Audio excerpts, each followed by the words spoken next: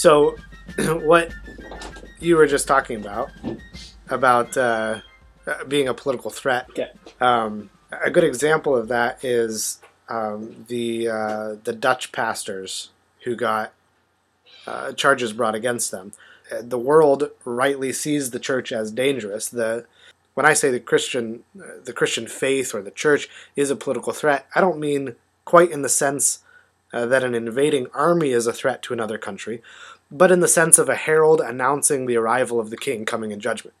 In the sense of a community of citizens sojourning in a foreign land who are fiercely loyal to their king. In the sense of an embassy representing and proclaiming the rights of its coming king over all nations. So not even in the sense of an embassy like an American embassy over in France or Spain right now.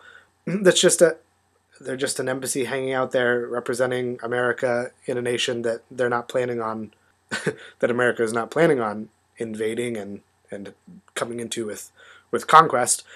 The local church is an embassy all around the world in nations representing a king who is going to come in conquest and take over those nations. But like Jonathan Leeman says in Political Church, the embassy, the church, like any political embassy you're familiar with, the church as an embassy does not swing the sword for itself, but we speak on behalf of somebody who will one day. And there are two groups of people who really actually understand that threat of Christianity. Those who are persecuted because of their Christian convictions, and those who do the persecuting.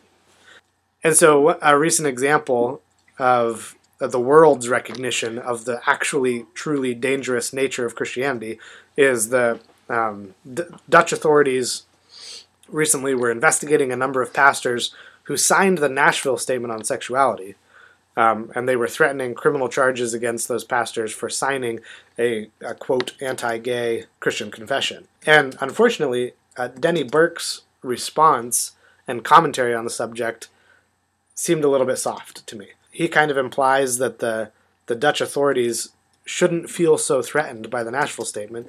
He seems surprised that Dutch authorities care so much about, quote, what is essentially a confessional statement, end quote. Well, the problem, of course, is in the failure to recognize the public and political significance of Christian confessions, right? When those Dutch pastors signed their names to the Nashville Statement, they were declaring that their highest allegiance is to Christ, not to the Netherlands. Right.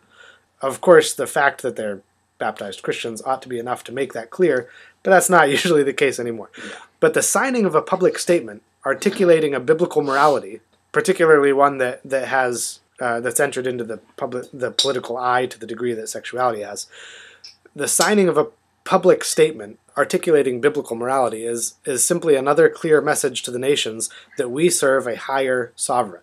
We serve a king who demands the allegiance of all nations.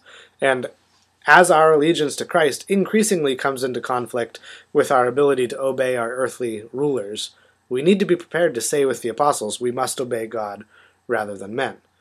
So anyway, I would highly recommend Political Church. In that work, Lehman writes, churches don't need to take up arms against the state in order to pose a threat to the state. They only need to oppose the gods upon which a nation's political and economic institutions depend.